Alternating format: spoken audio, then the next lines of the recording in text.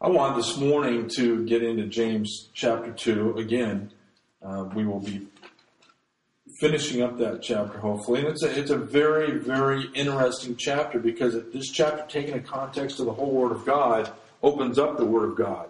What does God require of me? How is salvation really obtained? Is it by faith only without works? Or is it by faith with works? Is it by works and faith comes later? What is this faith? How am I saved? I want to know. If Mark Cahill's "you're just one breath away from eternity," if that is true, and biblically it is, I want to know how to be saved. I want to know how I am saved. There's so many people that don't dabble in the book of James because they can't come to understanding. They have certain phrases or certain scriptures that talks about works. Faith without works is dead, and so forth, and they have a hard time understanding how does this pan out in the light of the Word of God? Am I saved by faith alone? Or am I saved by faith plus works? We're going to spend a lot of time on this. Because a right understanding will set you free. A wrong understanding will really tangle you up. I want to know what God requires of me. I want to know how I am saved.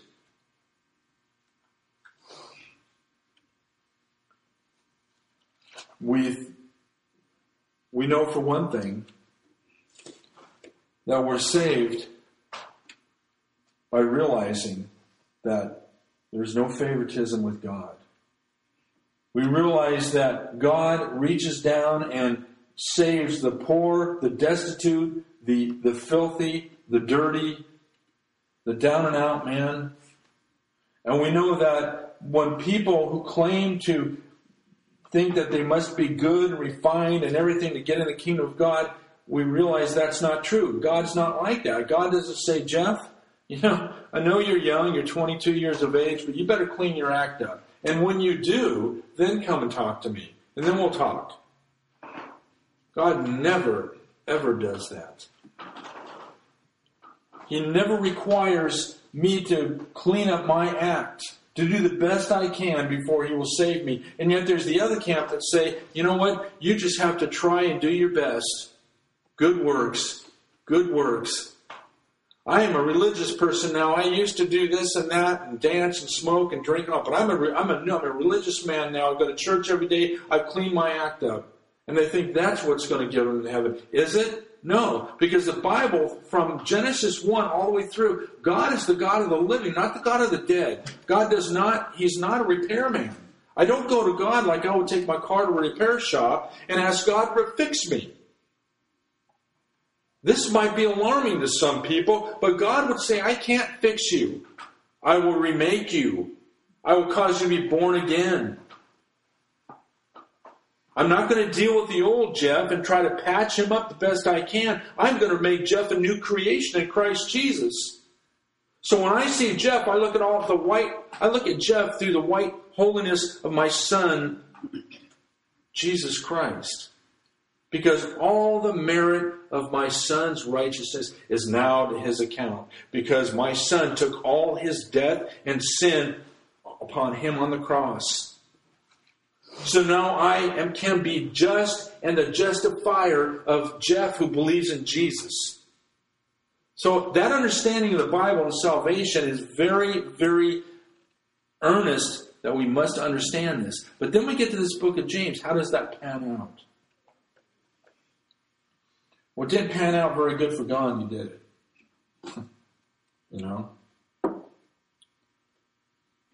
As far as we know, he was a man held for his peaceful demeanor, his civil activists against violence and so on and so forth, social injustice. But as much as we know, he died without Christ.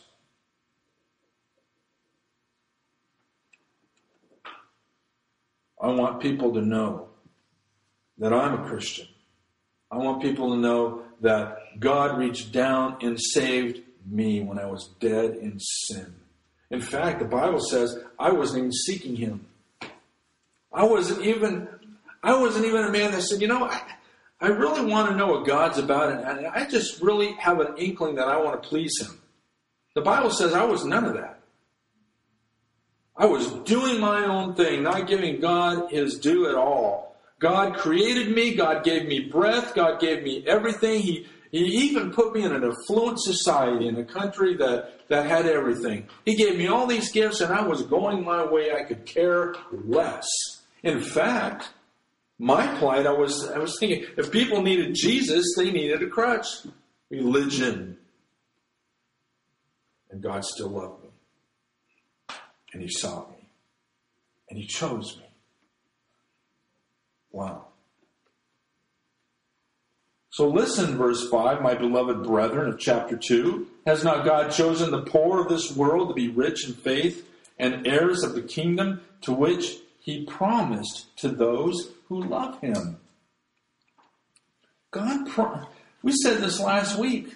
Excuse me for being redundant. God has promised me a kingdom. Not that I would be king, but that I would be co-heirs, that I would be able to revel in His glory for all eternity. He's promised me that I will be right there with Him. He promised me that at the end of my life, whether I die or He comes back first, the veil will be taken away and I will see Him as He is. I can't wait for that day. You know, there's all types of pictures of Jesus. There's all types of metaphorical language. I remember John O'Grady Barnhouse, he was talking to a group of people one time, and he happened to come across, I think it was in France, a painting that a artist had done, you know, in the Revelation where it says that, you know, his face was shining like the sun, his, you know, hair was white as wool, and out of his mouth came a sharp two-edged sword. And this artist tried to depict the best he could. He said it was a catastrophe. It was never meant. But it was meant to draw in our understanding of the glory of this one who spoke and the universe left in existence, the one who raised us spiritually from the dead, which will raise us physically from the dead. Just astronomical. And God has promised me that when I die or when He comes back, the veil will be lifted and I will see this glorious one and be with Him forever. And I was poor and destitute and going my own way and not caring anything about God or anything about man. I was caring about me.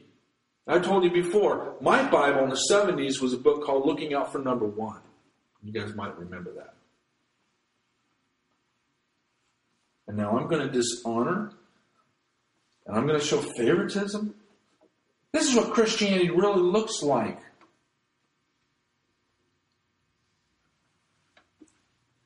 It's not those that go into these big mega churches and wear the best clothes they can and try to show off who can look better. This is not a type of Christianity that says, you come to my church, I will tell you how to have your best life now. This is Christianity that is out in the streets. You know, if it ain't happening here, it's not going to happen out there. And if it's not happening in your home, it's not going to happen in here. It's a chain reaction. There's got to be, like we've talked about, an exchange. And that's why I love James so much. Probably one of the first letters of the New Testament.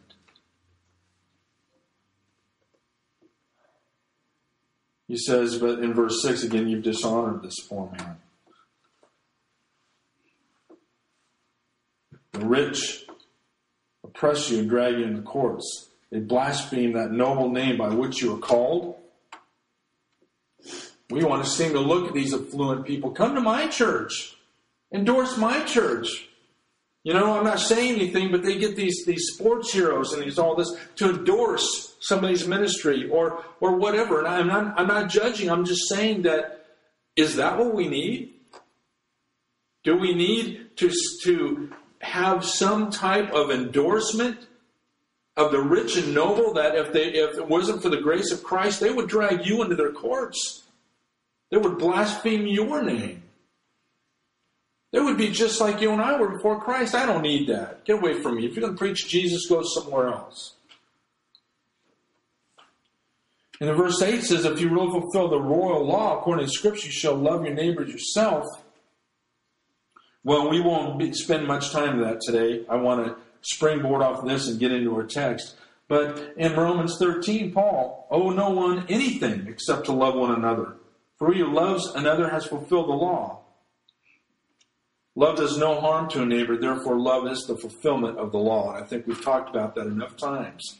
How does love fulfill the law? It fulfills it. Think about it. Think about the 10 Commandments, for example. If you love your father and your mother, you're going to honor them. Does love mean I only love them if they've only treated me right? No, because it's a love that you don't have apart from Christ. Don't bear false witness. And so forth. I want to read something real quick, and I just, you don't have to turn there, and then, like I said, we'll springboard into what we want to talk about today. I don't know about you, but I am so tired of religious hypocrisy. You know, I really am. The time has come. We need to understand what religious hypocrisy is really all about. Listen to what Jesus said. This is Matthew chapter 22. Let's read a few verses. As a teacher, they asked him, which is the great commandment in the law? Jesus said to him, you shall love the Lord your God with all your heart, with all your soul, with all your mind. This is the first and great commandment. But he says this, and the second is like it. You shall love your neighbor as yourself. On these 2 commandments hang all the law and the prophets. Now, this is not to say, wow, it's not to go, you know, I really left today. Listen, that Jeff guy made me feel like a bum because I don't love. I'm not talking about that. I'm talking about what real Christianity does when God comes into your life and changes you. Jesus is equating our love of people with the love of God. If you don't love people and act in love, how can you love God? John says it another way. He says, how can you hate people who you can see and say you love God whom you can't see? There's a spiritual understanding there. One is with our senses. The other is, more importantly, spiritually. But they go hand in hand. And that is what we're looking at in the book of James here. Like I said, I am sick of religious hypocrisy. We see it everywhere.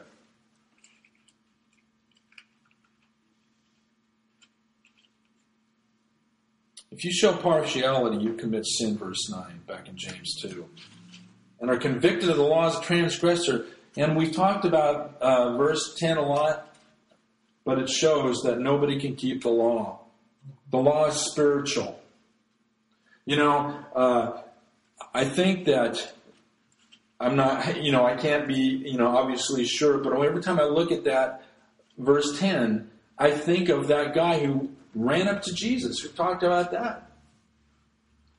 He knew that eternal life. He knew Jesus had the answer. What must I do to have eternal life? And this is important when we look at the book of James.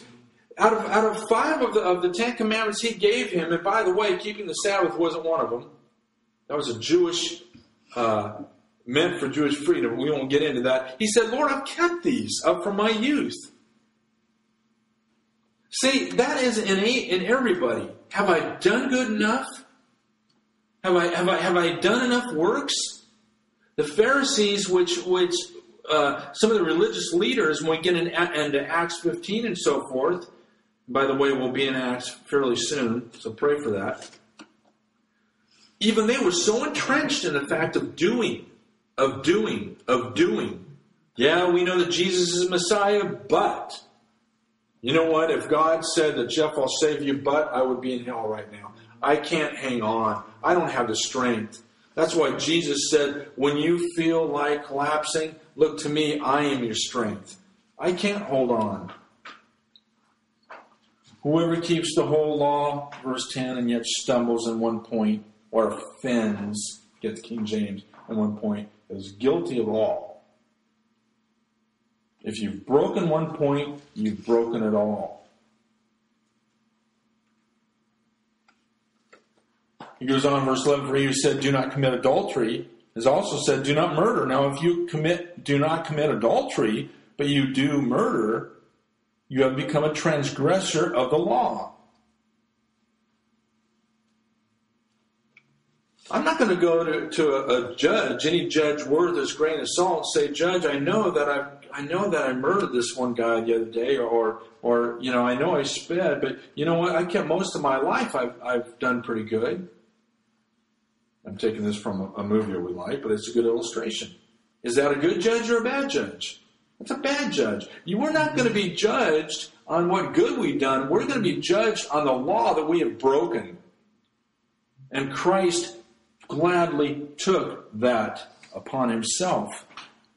So don't tell me that just because you haven't murdered, but you have committed adultery, you're not a transgressor. And that is the crux of sin. And that is why the cross is so offensive to people, because they don't want to go there. They want to go, hey, you know what? I've done the best I can. I'm a pretty good guy, and they want to bank on it. Are you going to bank your eternity on that? Wow. So, verse 12, speak and so do as those who will be judged by the law of liberty. We have liberty. We don't have license. We have liberty to do what is right. We have liberty to live righteously. We've talked about that before. I love that fact. I don't have to be immersed in sin. I don't have to be shackled in sin. God has set me free. But yet I'm free in Him.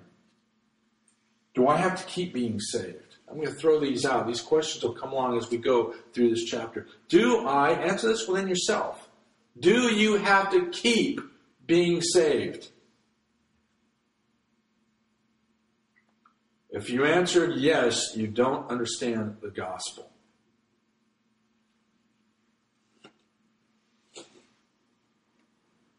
How am I justified? Am I justified by faith and good works? Did the blood of Jesus Christ cleanse me from my sin? But then if I go into sin by good works, I have to keep myself saved? No.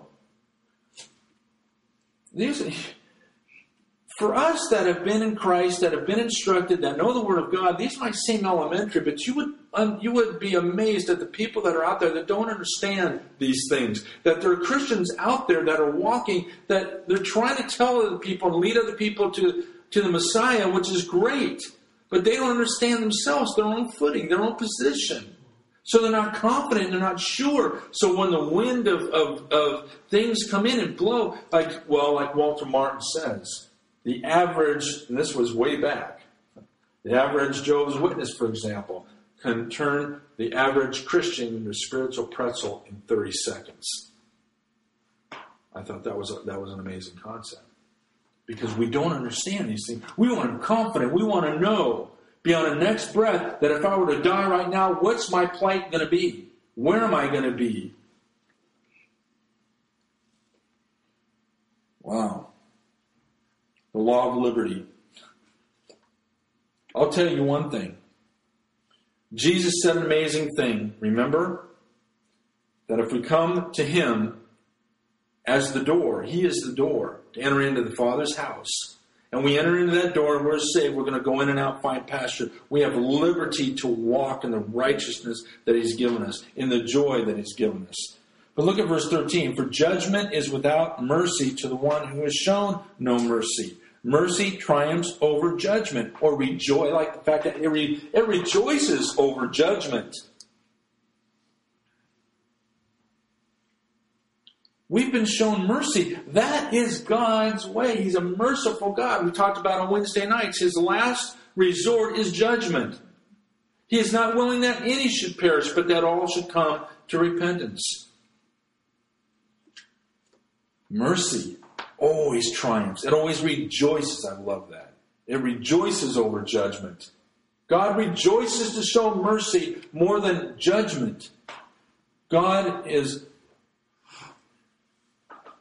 When God comes to the point of judgment, there is no return. That's why when a man leaves this world without Christ, there is no opportunity to return at all.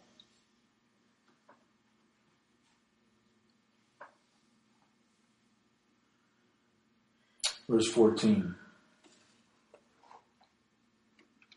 Wow. What does it profit, my brethren, if someone says he has faith but does not have works? Can faith save him?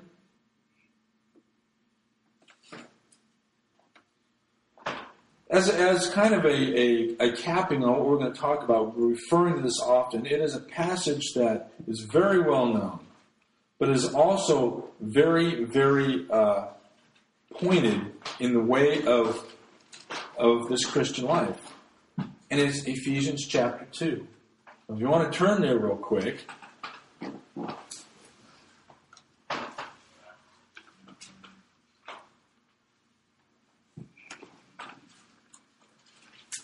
What's amazing about this epistle is that in the preceding chapter verses, we know that God has not only blessed us with every spiritual blessing, He's chosen us in Him before the foundation of the world. He's predestined us as adoption by sons. He's made us accepted in His person, in Christ.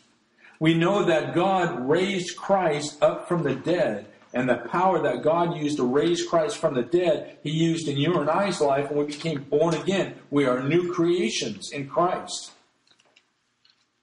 And we know that when Christ was raised from the dead by the power and the glory of God above all principality and power, we know that in Ephesians chapter 2, verse 6, that He raised us up together with Him and made us sit together in the heavenly places in Christ. And that's in chapter 2, verse 6. Going in that sequence I just had mentioned. God did it. We are new creatures. We have a position, not based on our performance, based on His performance. There is a word that the Bible uses called propitiation, which says that there was a sacrifice that God laid down. And this sacrifice, once believed, received, and entered in, totally satisfied the justice of God. The Lord God Almighty is satisfied with the work that Christ did on your and I's behalf. Period. There is nothing we can add to it. There is nothing we can subtract to it. Our good works do not add any sparkle of polish, if you will, to this wonderful transaction that Jesus Christ did on the cross for you and I. That is biblical, settled fact. Now, after we read that we've been raised together in the economy of God, we are sitting in the heavens with the Lord Jesus Christ. That's where you and I will be forever. The Apostle Peter says it is a reservation that we have in heaven for us forever. You and I have a reservation. My wife and I went out to eat the other night. I called in before and got a reservation at a certain time. You and I have a reservation. We went a certain time. They had our table ready for us. Thank God that you and I as Christians have a reservation reserved in heaven for us. It's been a completed transaction. So then Paul goes on to explain this completed transaction. Look at again, we'll start in verse 6 of chapter 2 of Ephesians. Again, and raised us up together, made us sit together in the heavenly places of Christ Jesus. Look at verse 7.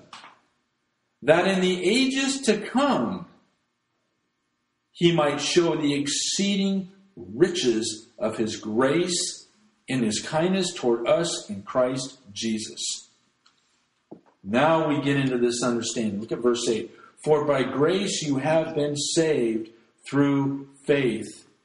That is not of yourselves, it is the gift of God. What is grace in the Bible? It is not an unmerited favor, but it is everything that God has shrouded on you and I through Christ. God gave Himself and everything He had unreservedly. His love, His mercy, His righteousness, He gave it to us. He lavished it upon us in Jesus Christ. That is grace. The Bible says you are born again in grace. You will go through this life in grace. You will be set in the heavenlies in grace.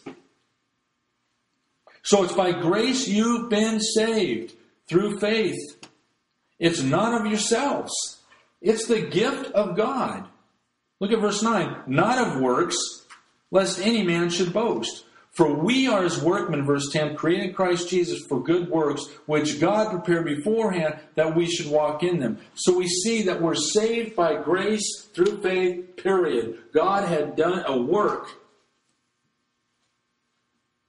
And it's called that saving, that all-satisfying sacrifice, that aroma of sweet-smelling sacrifice for the sins of you and I that came up to God the Father, because Christ was crushed, he was bruised, he was crucified, he was buried, he was risen on your and I's behalf, and we are saved. And from that new life that was planted, isn't it ridiculous that we would take a seed and put it in the ground and not expect it to grow? That's illogical. We put a seed into the ground and we water it and it grows. God is not the God of the dead, he's the God of the living. I have been raised with Christ. I'm alive again. By grace, I've been saved. Because I've been crucified with Christ. It's no longer I who live, but Christ lives in me. And the life in the flesh that I live by the faith in the Son of God. So we see that this life is transacted. This salvation has been bought and paid for at a horrible cost of Christ's blood. And it is mine as an inheritance, as a gift, as a reservation, and then the life of works start flowing. Then the reality of what has transpired flows. That's the idea of public baptism. It's the demonstration of the world to the world of what has happened on the inside. Christ has died, but he's risen again. Hallelujah, and he rose for me. And all that place their trust in him are born again. Wow.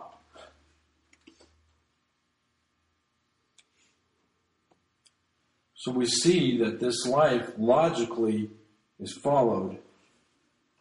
It's wholly of God. And it's great. Verse 14 again. What is a prophet, my brother? Someone says, you have faith, but he has no works. Can that faith save him? Let's read down a little bit. This is going to get very interesting. If a brother, verse 15, or sister is naked and destitute of daily food, and one of you says to him, depart in peace, be warm and be filled, but you do not give them the things which are needed for the body, what does it profit? It doesn't profit anything. Or what use is it? I think is a better way of translating that. What use is it? There's no use there. It's a bunch of garbage, and it's a bunch of gibberish, and it's good philosophy. You know, people might want to hear, this. If you go in a bookstore and the self-help section is 9 times bigger than, than anything else. Everybody wants a good philosophy, but if it doesn't have substance to it, I don't want it. I just don't want it. Thus, verse 17, also faith by itself, if it does not have works, is dead. We're starting to define here, folks, biblical faith. Biblical faith is different than the faith and belief of the world. Just believe. Believe in anything? Yeah, just believe. Just have faith. You're going to do a difficult time right now. But just have faith. You've been a good person. Just have faith.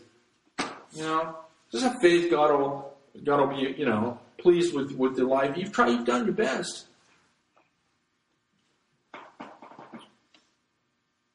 But the problem with that is faith does not produce works that last. Faith does not produce fruit that lasts. Faith does not produce anything plastic fruit. I remember when I was growing up, my mom was a meticulous housekeeper. She always had a big centerpiece on the table, plastic fruit. It looked so real that most of my friends thought it was real fruit. It was plastic, had no substance to it. Jesus said, I pray that you would bear fruit, not your fruit remains, that my Father might be glorified. That's what we want. That's what biblical faith does. So if you're religious and you don't have biblical faith, you're going to wither away. You have no substance to you. But someone will say, verse 18, you have faith and I have works. Show me your faith without your works, and I will show you my faith by my works. Now, before I get into it, the Bible in essence, is the perfect law of liberty. Because the Bible is about the grace of God and the goodness of God and God's character. The fallacy that man thinks that the Bible is some type of man's earnest desire, earnest effort to present God to man. No, it's not. The Bible is God's document, God's revelation to man. So God is going to describe to man how he is like. He's not only going to tell man his absolute condition, he is also going to tell him of how his perfect righteousness is light years away from man's death in sin. Man has a problem. Works are the outward proof of the reality of our faith. They give outward expression to what would otherwise be invisible. Let me say that again. These works that come from biblical faith, come from a renewed heart, a born again or born from above individual, they only give expression to what would otherwise be invisible. Now, before we go on, I asked before, are we saved by anything other than faith? Let me say a few things. Okay, we are justified by grace. You'll find that in Romans chapter 3, verse 24. We're justified by grace. It's a legal term, actually, that says that we are not only acquitted, but we don't even have that on our account. Some people have, they'll get a DUI and the DUI won't be erased from the record for 7 years or whatever. God doesn't deal that way. When we are justified in Christ, we are not only acquitted, but that's not even on our record. The Bible also says in Romans 5:1, we are justified by faith. The Bible says that we're justified by His blood. Romans chapter 5, verse 9. We are justified by God. Romans chapter 4. Here's where it gets interesting. We are justified by works.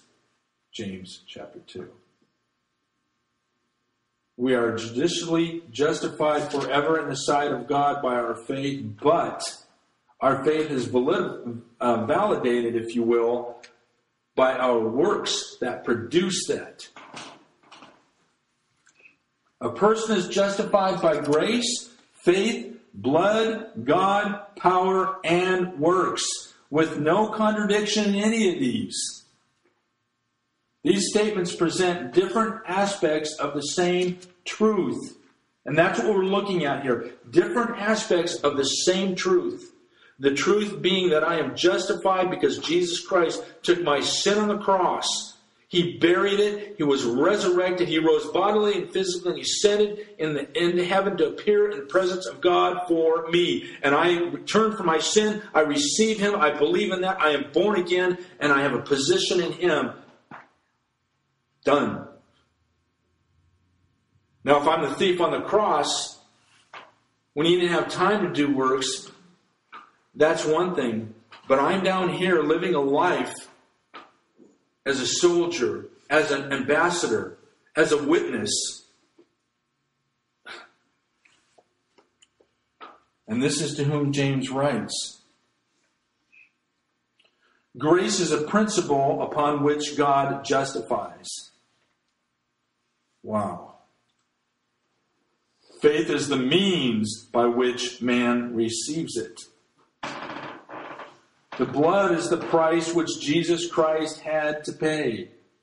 There was no other way around it. Otherwise, the Bible's a fragmented book. The scarlet thread of redemption runs from Genesis chapter 3 all the way through Revelation 22. You cannot break that thread is unbroken. You cannot deal with it. If you don't understand that scarlet thread, so to speak, of redemption, or the thread of redemption, the Bible will be a disfragmented book. or fragmented book to you. So the blood is the price which Jesus had to pay. God is the active one in justification, not us. Did you know that? We are not the active agent, if you will, in justification. God is.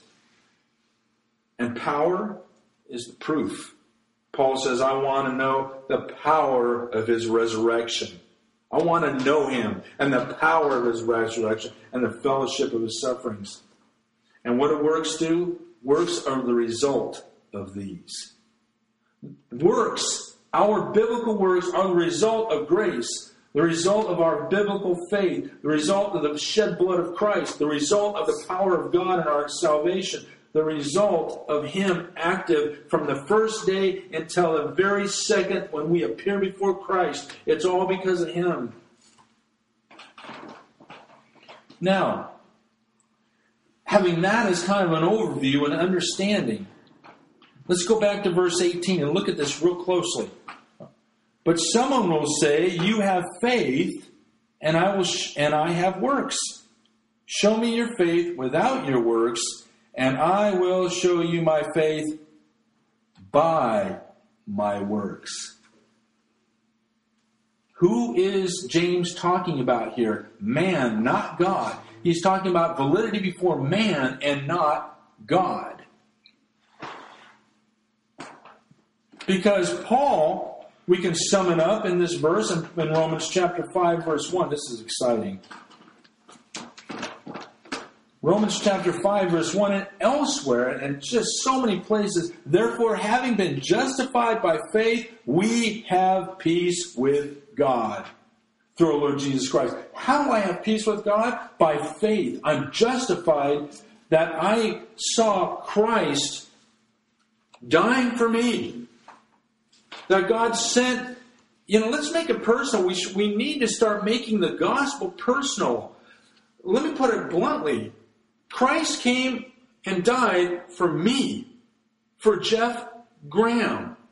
I don't want to generalize anymore, because when I evangelize and I'm a witness to somebody, I want them to know God loved you and sent Christ for you. Not you and your grandmother and your buddy and your mom. Christ came for you. God loved you. But he's just and he's holy and he's righteous. There was a problem here. What is God going to do to get you to himself without dirtying himself, so to speak? I know what I'm going to do. I'm going to send my son, and I'm going to clothe him with a body, and he's going to walk like in perfectness, keeping my law for you because you couldn't. So he's going to answer your dilemma of daily living. You could not keep the law, so he's going to do it for you. And if there's a problem, you've had daily living. You're a sinner. You're a sinner by nature. You're a sinner by choice. You have a problem. So my son, who's going to uphold my law and do everything that is representative of me, in fact, he will be the righteousness that you need. So he's going to take your sin and he's going to heap it upon his shoulders. And God, the Father, is going to strike him instead of you.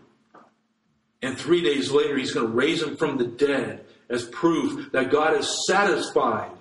Now he can be just, like he always is, and the justifier of the one who has faith in Jesus.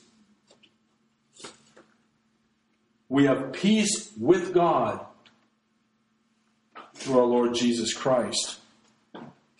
I am justified by God. How am I going to show my faith while I am here in the battle?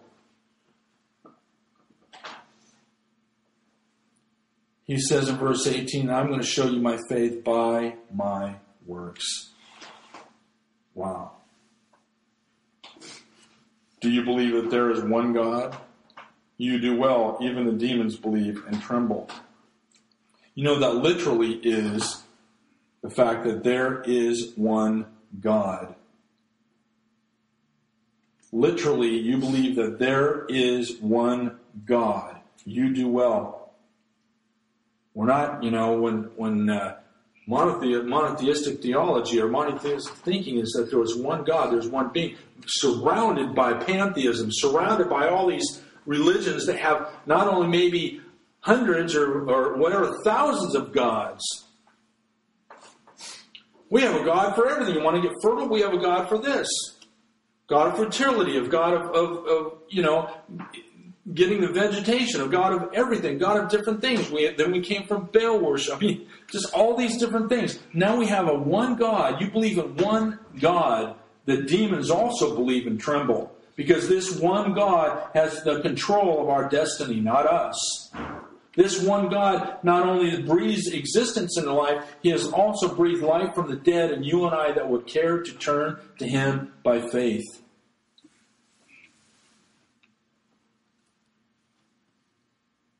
And you answer me just from logically speaking. If I said that I love God and you knew by outward circumstances or whatever that I'm really a nasty husband, that I treat my wife subservient, that I really don't care about my kids. In fact, I don't care about much but making money. What would you think? You just named half the church.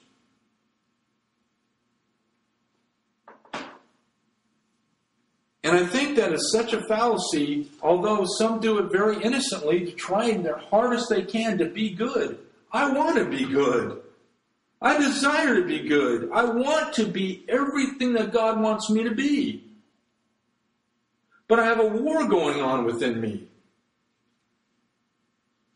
That which I want to do, I don't do. That which I don't want to do, that I find myself doing. So what am I? Am I on probation? And I am good standings with God one minute, but not good standings the other minute? No. The good works that do produce out of my life are simply the product of a biblical understanding of faith. We go back to, remember, we were in Hebrews chapter 1, verse 11. Chapter 11, verse 1. That is substance. Faith is the substance of things not seen. It's the evidence.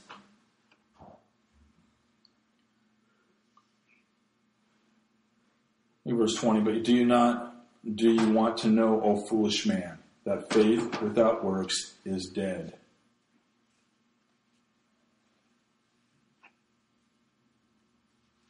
Faith without works is dead. Faith apart from works is head belief. Okay? Let's put it to you simply that I can say. I'm very simple and but these are life-changing truths.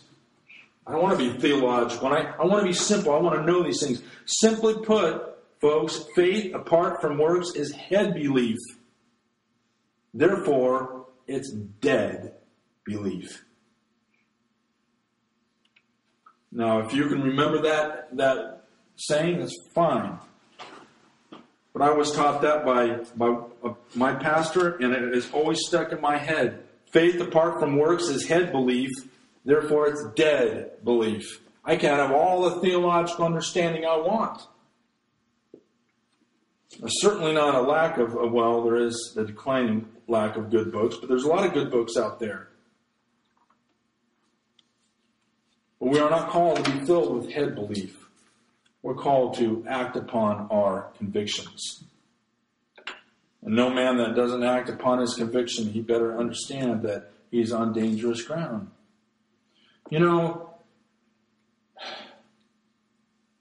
we're going to go on to a section, and you know, I'm not going to apologize. I got a few more minutes, and I thank you for sitting here. But you know what? If these truths are something that we can just set aside for 15 or 20 minutes now, I believe that we're probably in the wrong place. Because time is short, brethren, and we don't have time to mess around with not understanding the basic doctrines of Christ. You know, we've talked so much about how the New Testament is formed. The outer, it's like an egg. The white is the doctrine of Christ. We need right doctrine. We wouldn't break open an egg, and if we saw that the white was already deteriorating, we would deem the egg no good, and that is true. So we need a right understanding of the doctrine of Christ. It's the white of the egg, but the yolk is the love of Christ. And that's what makes the egg complete. You have the doctrine of Christ that surrounds the love of Christ. And these things are so important. They're so wonderful. What else are you going to do on a Sunday morning? I get very, very emotional about these things because this is God speaking. Is it true or not? We don't have time to waste. Look at verse 21. Was not Abraham our father justified by works when he offered up Isaac his son on the altar? Let's go down. Do you see that faith was working together with his works? And work by works, faith was made perfect. And the scripture was fulfilled, which says, Abraham believed God, and it was accounted to him for righteousness. And he was called a friend of God. Verse 24. You see then that a man is justified by works, and not by faith only. Likewise, was not Rahab the harlot also justified by works when she received the messengers and sent them out another way? Verse 26, for as the body without the spirit is dead, so faith without works is dead also. There's a spiritual understanding in verse 26, and we'll get back to the other ones. Look at that real closely. As the body without the spirit is dead. What does my body do? My body gives expression to who I am. You cannot see me other than by my body. You don't see the real me. Nobody sees the real me but God. The real me is spiritual. I have been clothed with flesh that gives expression of who I am. I have emotion. I have reasoning. And so this text right here, the verse 26, really is a capulation, if you will, of the preceding verses. Always everything in context. The body without the spirit is dead. You take away my spirit, I am dead. What people call dead. And I am dead in God's eyes? Absolutely not. I am a spiritual being. I am an eternal being. I will live one place or the other. I will either live in hell or a Christless eternity, a place without God forever in torment, or I will live with Him and be with Him forever as He created me to be. He did not create hell for people. He created hell for the devil and his angels. People choose to go there. It's the ultimate banishment from what people always wanted anyway. I don't want God.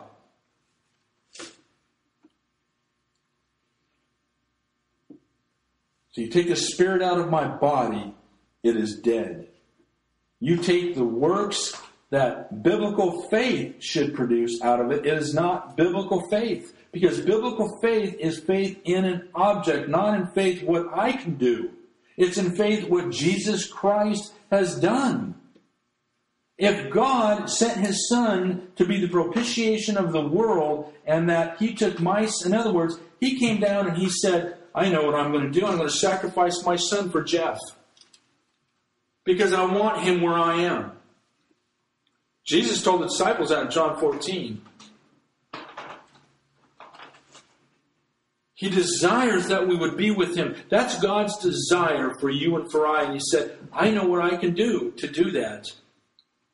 And that's why it is so offensive to the devil. It is so offensive to this worldly church. It is so offensive to those that love their sin because God did it. God said, I am going to satisfy my righteousness. I am going to pluck up Jeff from the death of hell and separation from me forever. That's what hell is, by the way.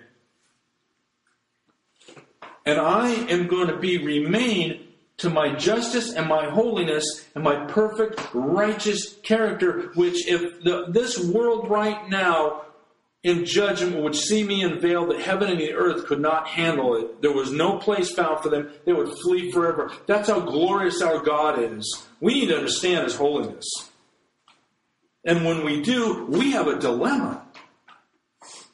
But God says, I, as their creator, I will be their redeemer, and I'm going to send my son because I love Jeff Graham and I want him more than he'll ever realize, that I want him with me. So what am I going to do?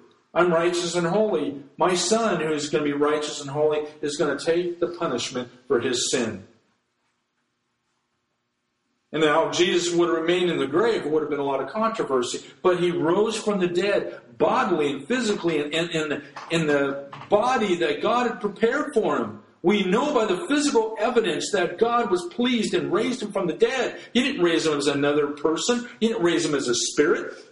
He raised him bodily and physically in the same body that he was crucified in, showing beyond a shadow of a doubt that God was pleased and raised his Son from the dead. And all who turn to him in faith and come to him as the Savior will be saved from sin.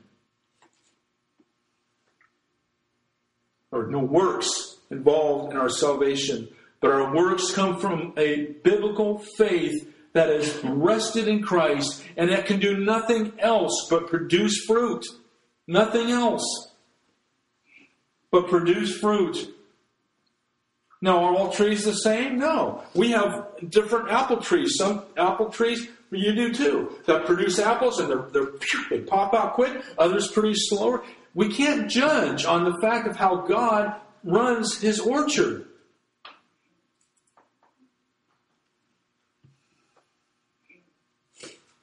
God causes all to grow at his time, but it will grow.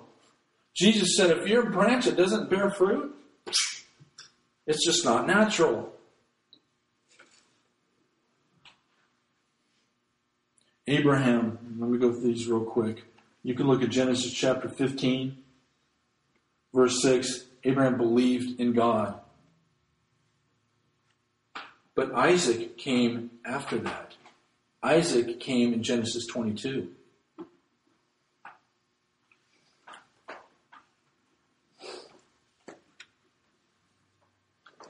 Abraham believed God and what God had promised him. And yet we look in Genesis 15 again, where he believed in God. He looked out and he saw and he believed in the Lord. And it was declared on him righteousness. It was imputed to his account because of his belief. And yet we see in Genesis 22 the fruit of that.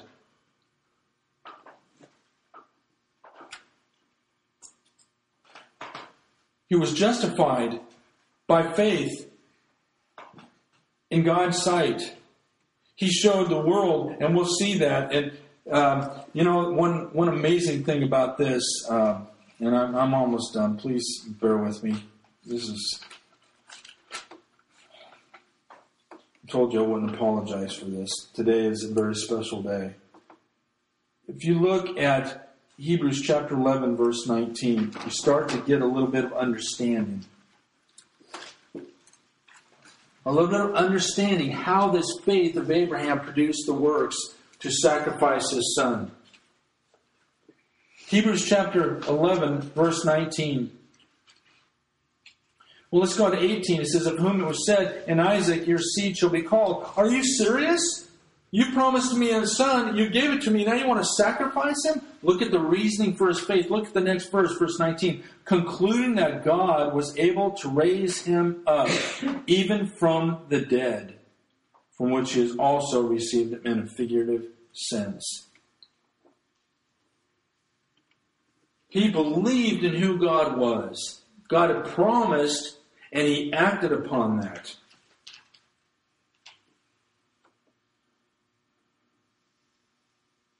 So by faith, that was done. It says in verse 22, do you not see that faith working together with his works, and by works faith was made perfect? Perfect biblical faith will be packaged in the works it produces. Verse 23, in the scripture was fulfilled, which says, Abraham believed God and was accounted to him for righteousness, and he was called the friend of God. Look at verse 24. A lot of people trip up on this verse. You see then that a man is justified by works and not by faith only. Remember, James in chapter 15 of Acts was the one that made the precedent of the fact that we are justified by grace and faith, because these religious leaders were citing this very same concept. Wait a minute. No. We believe that Jesus was the Messiah, but no buts. But biblical faith is what men see, the reality of your faith. I have known Christians, and so have you, that they claim to be Christians, but there is never any outward visibleness of their faith at all. At all. You wonder why they don't even just call themselves Buddhists. Why not? Call themselves something else. If you want to be nice, I can be nicer than anybody. I can be nicer and do more good works than probably half of you can, because I was raised up to be a nice guy. You know? Cleanliness is next to godliness, and so on and so forth. All your righteousness are like filthy rags, the Lord says. Wow. A man is justified by works, not by faith only. The next thing I want to look at, and then we'll be done, is Rahab. Rahab. Wow. You know, she's in the genealogy in Matthew, first chapter, don't you? How fitting.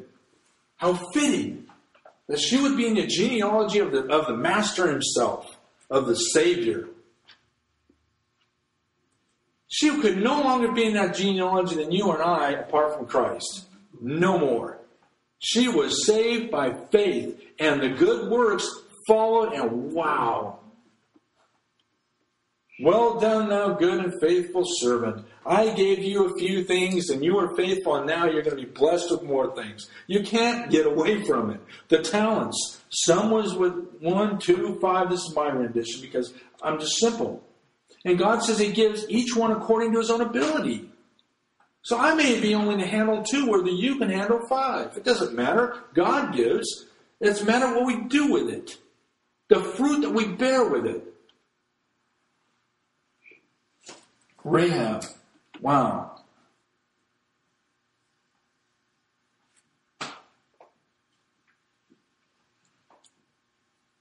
William McDonald makes a comment. Were these the good works of Abraham and Rahab? Certainly not. Whoa, really? Certainly not. In Abraham's case, it was the willingness to kill his son. In Rahab's case, it was treason. If you remove faith from these works, they will be evil rather than good. Let me say that again.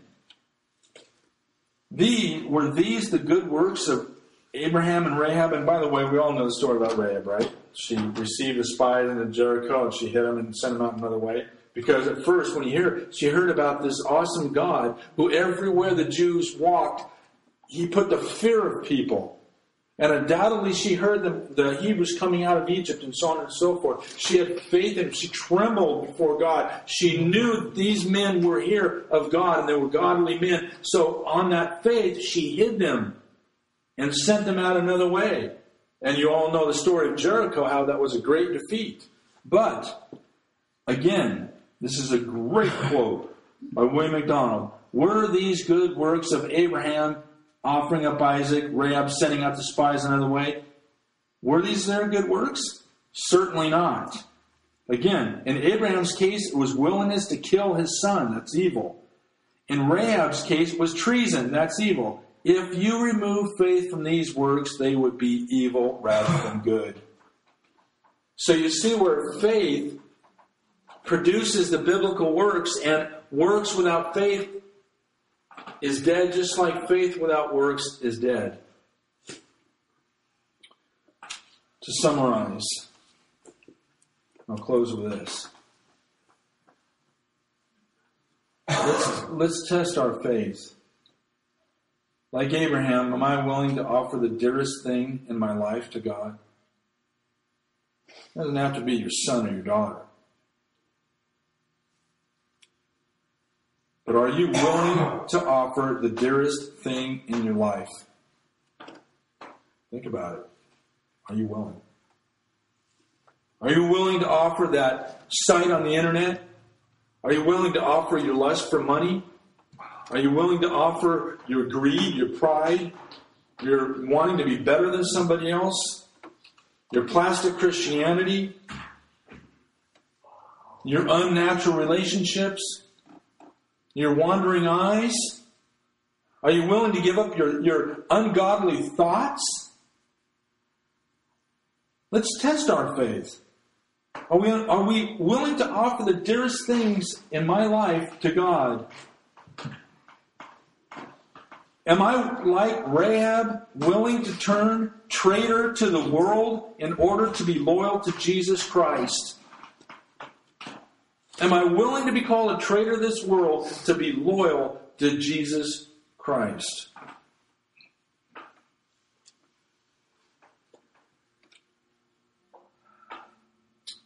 God loves you so much that He gave His only begotten Son, that whosoever believes on Him should not perish, but have eternal life. That's the real deal. Some people play around with Christianity. We are called to be watchmen. The time is late. The hour is late. Christ is waiting. And for those Christians that are flirting around, playing around, it's time to stop and realize that Jesus Christ is coming very, very soon. The signs are all around us. It's everywhere. The time is short. It is a few minutes to midnight, and there's no time to mess around anymore. We get hits all the time on the internet. People searching for answers. It's time. God is waking somebody up. And I pray that if this is you, then you would realize the seriousness of what you're dealing with. Because Christ wants to be your all in all. And He's coming again. And He's coming very, very soon to receive those unto Himself. That where He will be, they will be with Him forever. Mike, do you want to pray, please? Thank you for reminding us this morning in that song that you are for us. Our trust in you is not misplaced. You are merciful and gracious and trustworthy. You've proven it so many times throughout history and throughout your word. Thank you for giving us the liberty to live before you righteously in good works, Lord. By a living faith, not a dead faith. Thank you for the food that we're about to have and the fellowship. Amen. Thank you.